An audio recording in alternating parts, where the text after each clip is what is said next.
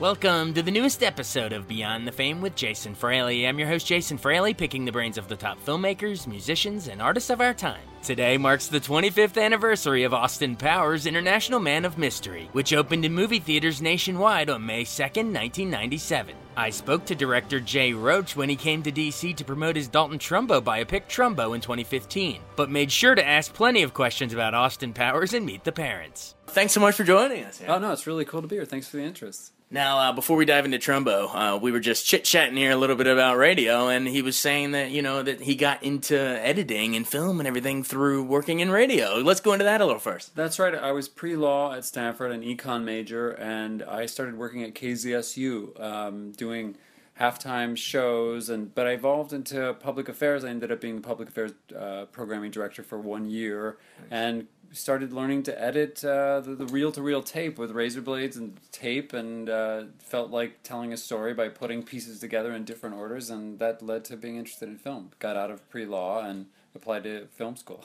And then you were actually cutting together that film, except it was film and not audio, right? That's right. We ended up learning a lot of useless, obsolete skills on how to chop up bits of celluloid and tape them together with a little guillotine machine. Right. As we speak into the iPhone at the moment. Yeah, I mean, when I look at my sons are just now getting into filmmaking a little bit, and my youngest son, whose birthday is today, happy birthday, Sam, if there's no way you'd be listening to this, but... Happy birthday, Sam. You never know. You never know. He's our biggest fan.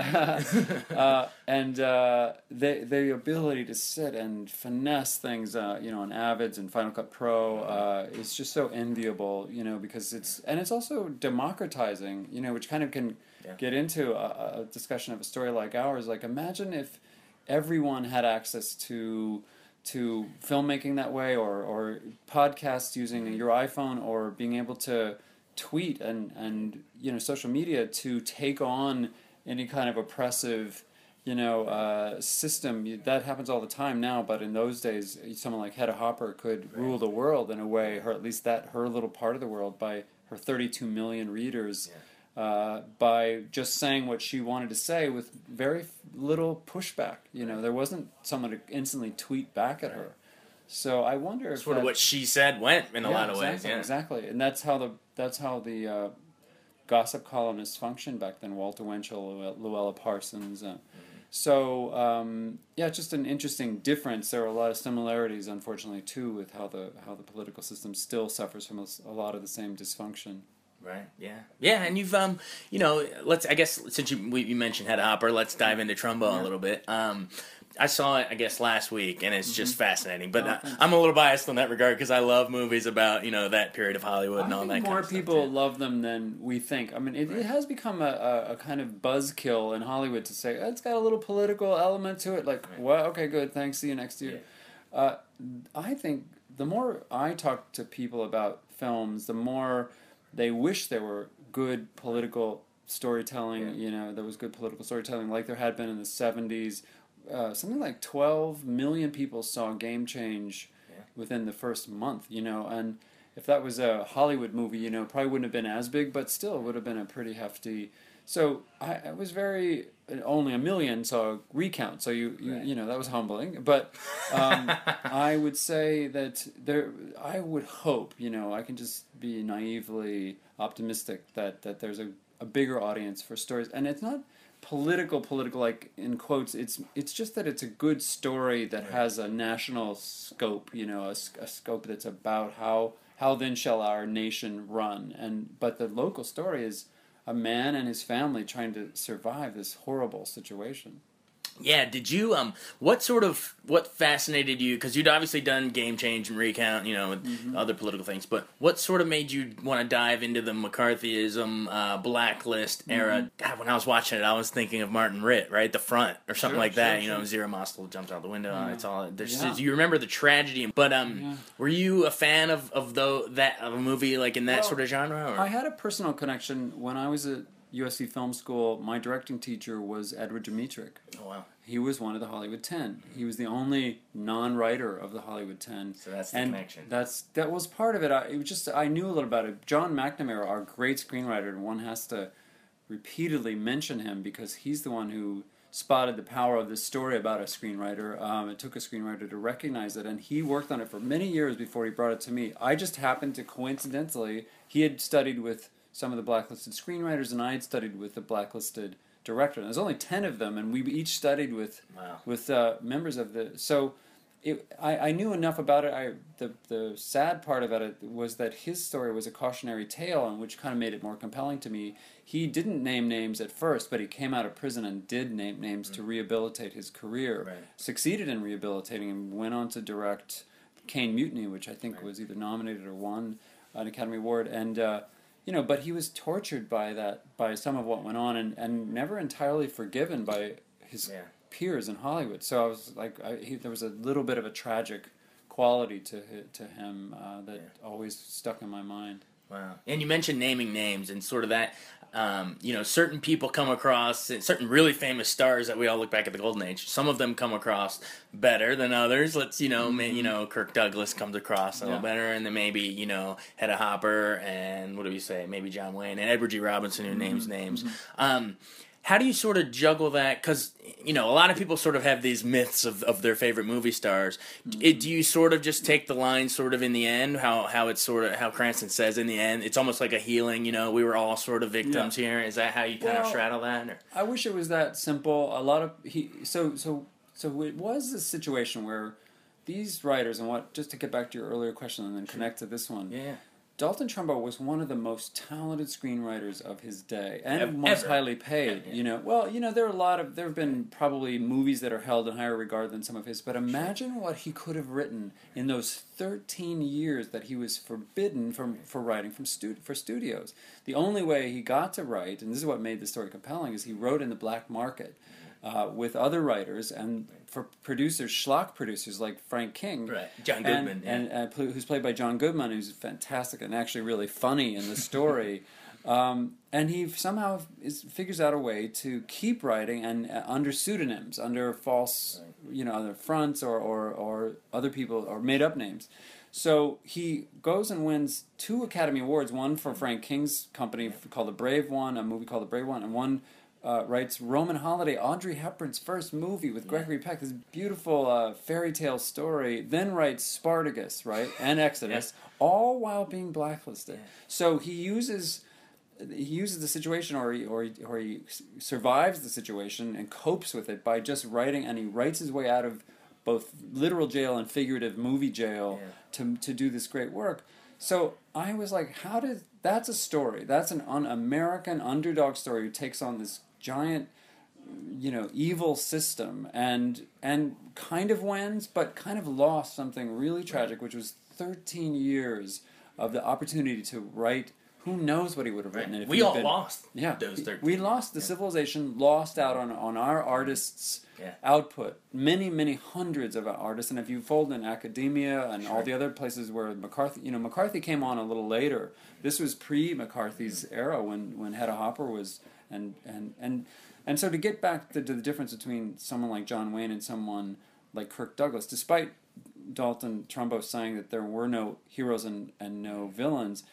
There were people who made choices that were a little more noble than other people. Right. It's on a continuum. It's definitely not black and white. There's the far extreme were people like Hedda who believed that once a commie, always a commie. She got Charlie Chaplin deported, and said practically on her deathbed, just don't let Charlie Chaplin back. Yeah. And then you had people all the way down to Trumbo's situation who had a choice to take the risk to lose their career. Some people lost their families, their homes. He lost his home. To stand up for something, a principle that you should be allowed to join any political organization, because the Constitution protects people who join even unpopular organizations, as long as they're not literally, part of a plot. But they couldn't even expose a plot. They had all those hours of testimony. There was no evidence whatsoever that these particular men, unlike others in the Communist Party, had anything to do with anything other than just writing great stuff, fighting for unions, fighting against fascism, and unified, probably naively, by joining the Communist Party, but none of them were good communists. Trumbo was Trumbo was constantly attacking, and he, criticizing the Communist Party, and also was busy making, a ton of money. So he was a hypocrite. He was a bad communist if he was a communist. Right. And that's why we had Louis C.K. playing the far left version to bust him for all that. Right. No, that's awesome. I guess let's go into Brian. Was this an idea where you came to the material first, or did Brian come to it first, or how did he get cast as Dalton Trumbo? The screenwriter had worked for years on the project and had done a ton of great work, and then it was brought to me by Michael London, our great producer, and I worked with the screenwriter on it for a couple more years, and we found new things. Hedda Hopper became a bigger part of the story. We got to know the daughters of Trumbo, Mitzi and Nikki Trumbo, who added a tremendous amount of authenticity, details, specific moments of,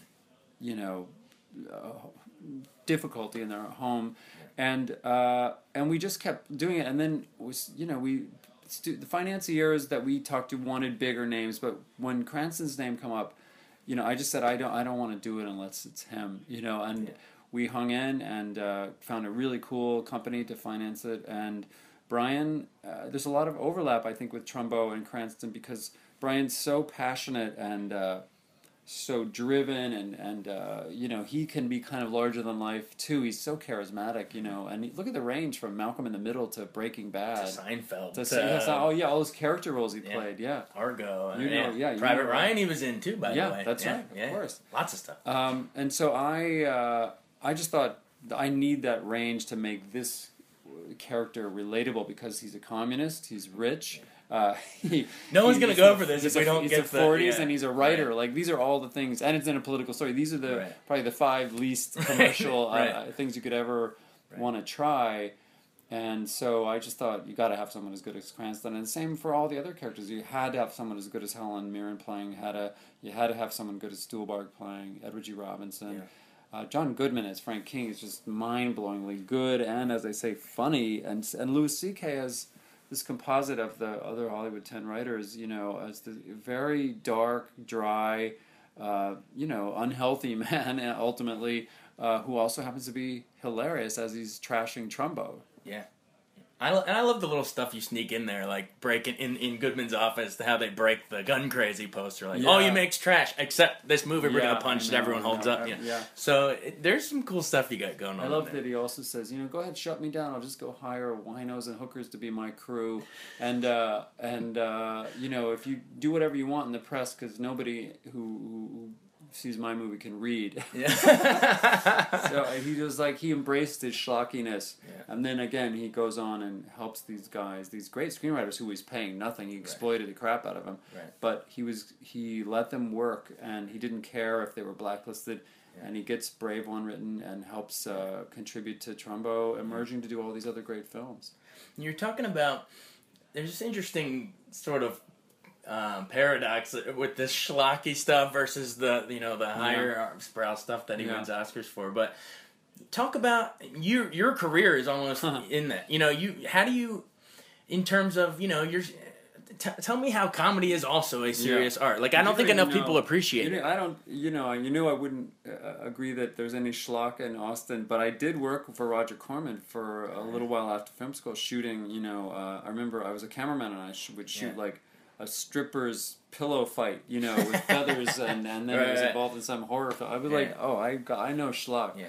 But tell me how comedy is more of a serious. I don't think enough people give it a credit for. Well, Austin Powers and Meet the Parents are genius. I appreciate that. Thank you. I don't. I didn't intend to do comedy. I mostly wrote. In film school, I did some comedy, but I mostly wrote when I came out in serious stuff and science fiction and family drama. I mean, I was a writer and made a living in that world where you develop things that never get made. Right. But then when Mike Myers and I met, somehow I connected back to my older roots of Monty Python and Woody Allen, and he said, oh, you should do this movie. And then I got on a treadmill in a way, but a very great, hilarious, fun treadmill that I just, kept doing those films. And when I had mentioned to Sidney Pollack once that I was really interested in doing and he was going to do Recount, and then he got sick and couldn't, and he actually died just a little while after the film opened on HBO. This is Tootsie and The Way We Were, all this stuff, yeah. Jeremiah Johnson and... Out of Africa. There's a bunch of movies. Yeah, a bunch of movies. Anyway, just for the record, that's Sidney Pollack. He was an incredible director, and he said, I need some help, I need someone to take over this film. And he hadn't really got to do much on it yet, so I had to start from scratch. But it was 8 weeks of... there was a reason why I was the only person sort of eager enough to take it on. There was no prep time and no... But it was an opportunity of a lifetime to get back into doing stories about serious topics. Yeah. And, I just love this... Again, I love the story of the man, Ron Klain, who had helped Gore fight the recount battle. I love the story of Steve Schmidt, the guy who had chosen Sarah Palin and then had to figure out how to... Woody Harrelson in the movie. Yeah, Woody Harrelson in that movie, and it was Kevin Spacey who played... Ron Klain in the other one. It's the story about the individual, But the great thing about those stories is there's this larger stakes, and I think that's classic storytelling. The way those screenplays came at me. So I'm gonna keep doing all types of stories. I'm actually interested in doing thrillers now. Nice. Maybe it'll be a political thriller, but maybe it won't have anything to do with politics. You never know. Speaking of that semi-political thriller genre, one of your former co-stars is directing Spotlight, coming out the same day in DC as Trumbo. I know. Tom McCarthy's he's not only was Dr. Bob in Meet the Parents, the rival son-in-law.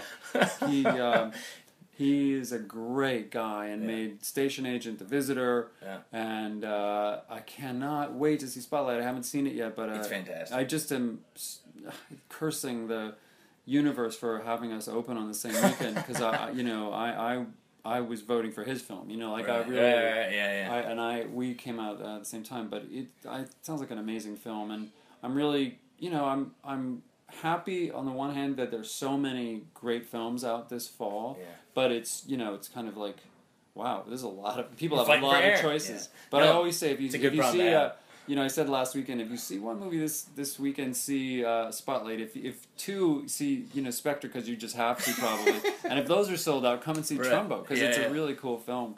So I hope people track it down. Cranston's amazing in the film, and so is Helen Mirren. It's and John great. Goodman. They're really incredible. I think it's actually a really entertaining experience. It's not just good for you. Yeah, even if you're not geeking out on Hollywood history like us, I'm telling you, you got to see it. You'll really enjoy it. You mentioned Spectre. Talk about how your Austin Powers sort of, it almost like made it into this, it's a spoof obviously of the great heights of a Mel Brooks or something, or Leslie Nielsen or whatever, but it's also, no, seriously, but it's almost helped the Bond myth, achieve mythic status even more, it's interesting, isn't it, because we really weren't trying to do a Bond myth anyway. In fact, I got the job, it was my first film, the first Austin, by saying I would love to encourage you guys to add some other elements into it. Richard Lester movies, the Beatles movies, which Mike was on to too, but I brought in things like these Italian heist movies and or The 10th Victim with Ursula Andress and Marcello Mastroianni, who there were films that had a funny pop art vibe to them, like Warhol turned into comedy almost. And I try to convince them that style can be funny. It's not just, a lot of Hollywood movies at the time, particularly movies that were trying to make, a skit into a larger thing, would just be kind of brightly lit for a reason you couldn't understand, or just, I don't know. So I thought, try to make it have a voice, a vision that's extols the color of the joy of Austin Powers, like his character expanded and manifested in color and dance and movement and big set pieces. I was really pitching for big old, Busby Berkeley style, Buster Keaton level physical comedy. Yeah. And Mike really loved that, and that's, I think that's how we were able to distinguish it. But it was some Bond and some not, and then of course Dr. Evil is almost pure Bond mixed with Lorne Michaels. So funny. And so now I heard recently that Spectre has an element of the two brothers reveal thing, and I was like, oh, that's cool. I don't want to give it away. I won't give anything away, but that sounds fascinating. That there might be some. We might have inspired something there. How did you get him to do? Because actually, we just interviewed Eddie Murphy. He got this award at the Kennedy Center. But how did you work with Mike to do all those different parts? I mean, him. Are you directing him differently in each one? Yeah, definitely. You'd come at each character just as you would with an actor just playing each individually. But when he was playing Dr. Evil, I've never seen anything like the level of channeling some other spirit that wasn't... Mike Myers in real life is a little closer to Austin. Right. As Dr. Evil, he became something else. It was a little Lorne Michaels, so he might have been channeling, his mentor, Lorne. Right. But he became so lucid and fluent in a language that wasn't really Mike. It was trippy to watch, and we had many hours really of just improvs that Dr. Evil would go off talking about the crazy details of his life. And the first one, that long therapy session where he's talking about Somersing, Rangoon, luge lessons, beaten in a burlap bag, all that stuff.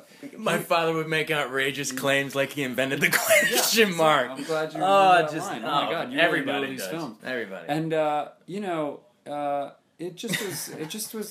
it was so different from directing. And I remember when he one time was in the scene with Seth Green, and they started shushing each other, and that I had shot the whole one side, and the first one it was just, and every time he started talking, go, and he was doing that off camera. It wasn't part of the script, so I had shot the whole half of the scene, and he and Seth started doing it, but just because he was channeling this other presence, I said, this is too good, and I made them... We went a half day behind. I said, we've got to turn around and shoot it now because it's working so well. Yeah.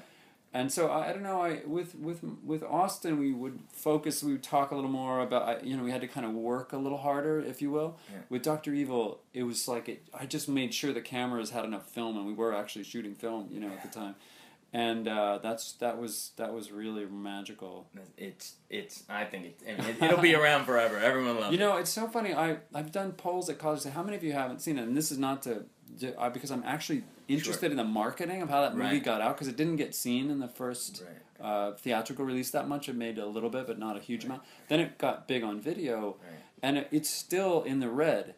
Accounting-wise, the first Austin Powers, and I'm always like, really? I haven't met anybody. Very many people haven't seen that first one on tape. Like, didn't they make some money on it? It was only cost $16 million to make. It was a relatively low-budget movie. So have your friends ask New Line what happened. We'll ask. I'm sure the sequels made it back. Well, I want to wrap it back around to Trumbo in the end, but before I get there, before we leave the comedy, is there one scene in Meet the Parents that makes you just lose it even after seeing it? There's no question. It's the scene, in the dinner when they're sitting around talking about Greg Fokker, having milked a cat, and then did you get De Niro to do Ben to do it? Did that. Yeah. Ben did the little miming of the cat nipple squeezing.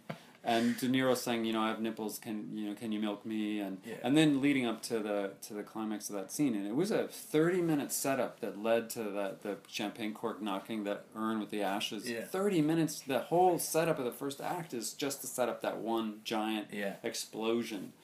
And it was there. When you sit in an audience and you hear them react to that, you can understand why comedians and film directors get so addicted to the out-of-body thing that somehow happens. Where I always like it when the audience is losing their minds enough that they're just thrashing themselves and rocking in the chair. And I've only I got to see that once in Borat, which I produced during the naked fight. I saw people lose their minds. It was very nice. Very nice. That was a great experience in comedy as well. Awesome. Well, maybe this is how we bring it back to Trumbo. Yeah. So you got you have someone like De Niro in Meet the Parents who is such a serious, but then you find the comedic side in him, and now you have someone like Cranston who's done Seinfeld and Malcolm in the Middle, and then can go to Breaking Bad and Trumbo, and there's just talk about how do you sort of, how are they actually not that different from each other? Because as a director you've done them both, so how does sort of the same principles apply? I guess. Well, there's comedy in Trumbo partly because Trumbo himself, though he was a very, very serious man with very serious battles to fight, including for freedom and civil rights, free speech.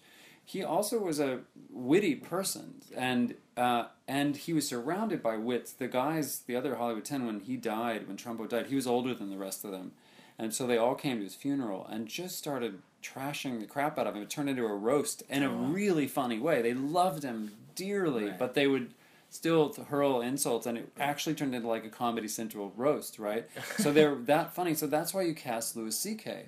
And John Goodman. And once you do that, once you have these guys with that capability, the funniest scene in a very dark movie, a very painful, I have to emphasize, it's obviously a very serious movie with stakes are as big as it gets, in a scene where John Goodman takes on this union guy who's threatening to shut him down, you know, and is saying, you know, I'll just, like, everything we're talking about, just, you try to shut me down, you know. That scene, I knew how to shoot that because it was physical comedy with a great comic performer in John Goodman, taking on a great foil in Dan Bechtel, who plays, he's a great, people who know Veep have known for Veep, playing that union leader. And you know, comedy is comedy, and the audience needed a break then from all the seriousness. And I think there are a number of other moments where there's the absurdity and irony kicks in, and we actually get you know, a surprising amount of verbal, you know, where you can hear how a drama is playing. You sometimes can hear, oh, they're actually paying attention because now they're laughing at the funny part, so they must have got the serious parts too. So I think I'm lucky that I had training in comedy, and comedy also prepares you for chaos, because sometimes the actors come up with something better than, like I was just describing with Dr. Evil, and you have to just go with it. And this was a great screenplay, but there were times, especially with Louis C.K., when he would come up with something. The happy accident. Yeah, happy accident. Or do you have to say everything like it's going to be chiseled into a rock? That's or when he says, "Oh, just shut up!" Like the way he busts Trumbo for being a hypocrite and a blowhard and you know, is so great. And I knew enough from doing comedy that you never say, no, just stick to the script, please. Just do the lines. The lines are fine. You don't need to add new things. I would never say that. Right. And I like the chaos when someone throws... It's not chiseled, like you said. Yeah, even your approach can't be chiseled. Yeah, exactly. So I'm definitely flexible enough to find the entertainment value based on my training in comedy. Awesome. Well, I know you got fish and tomato soup coming up, so I don't want to keep you away. But so we'll make it the last question. Yeah, sure. I mean, what do you want people to take away from this movie, other than the entertaining ride that we're talking about and the flashbacks to their Hollywood? You know, you know what I like taking out of is it's a message to writers or a film.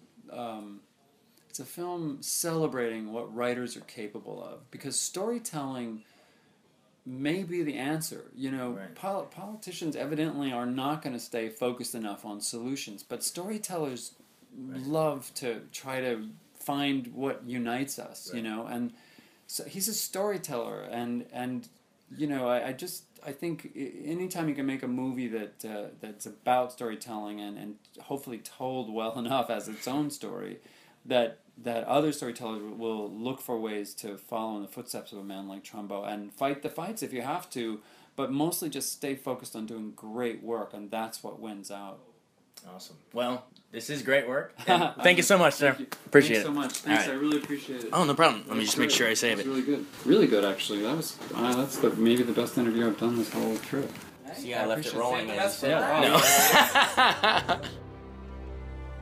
Thanks so much for joining us on Beyond the Fame with Jason Fraley. Remember to hit the subscribe button and give us a 5-star rating if you like what you hear. We'll see you next time.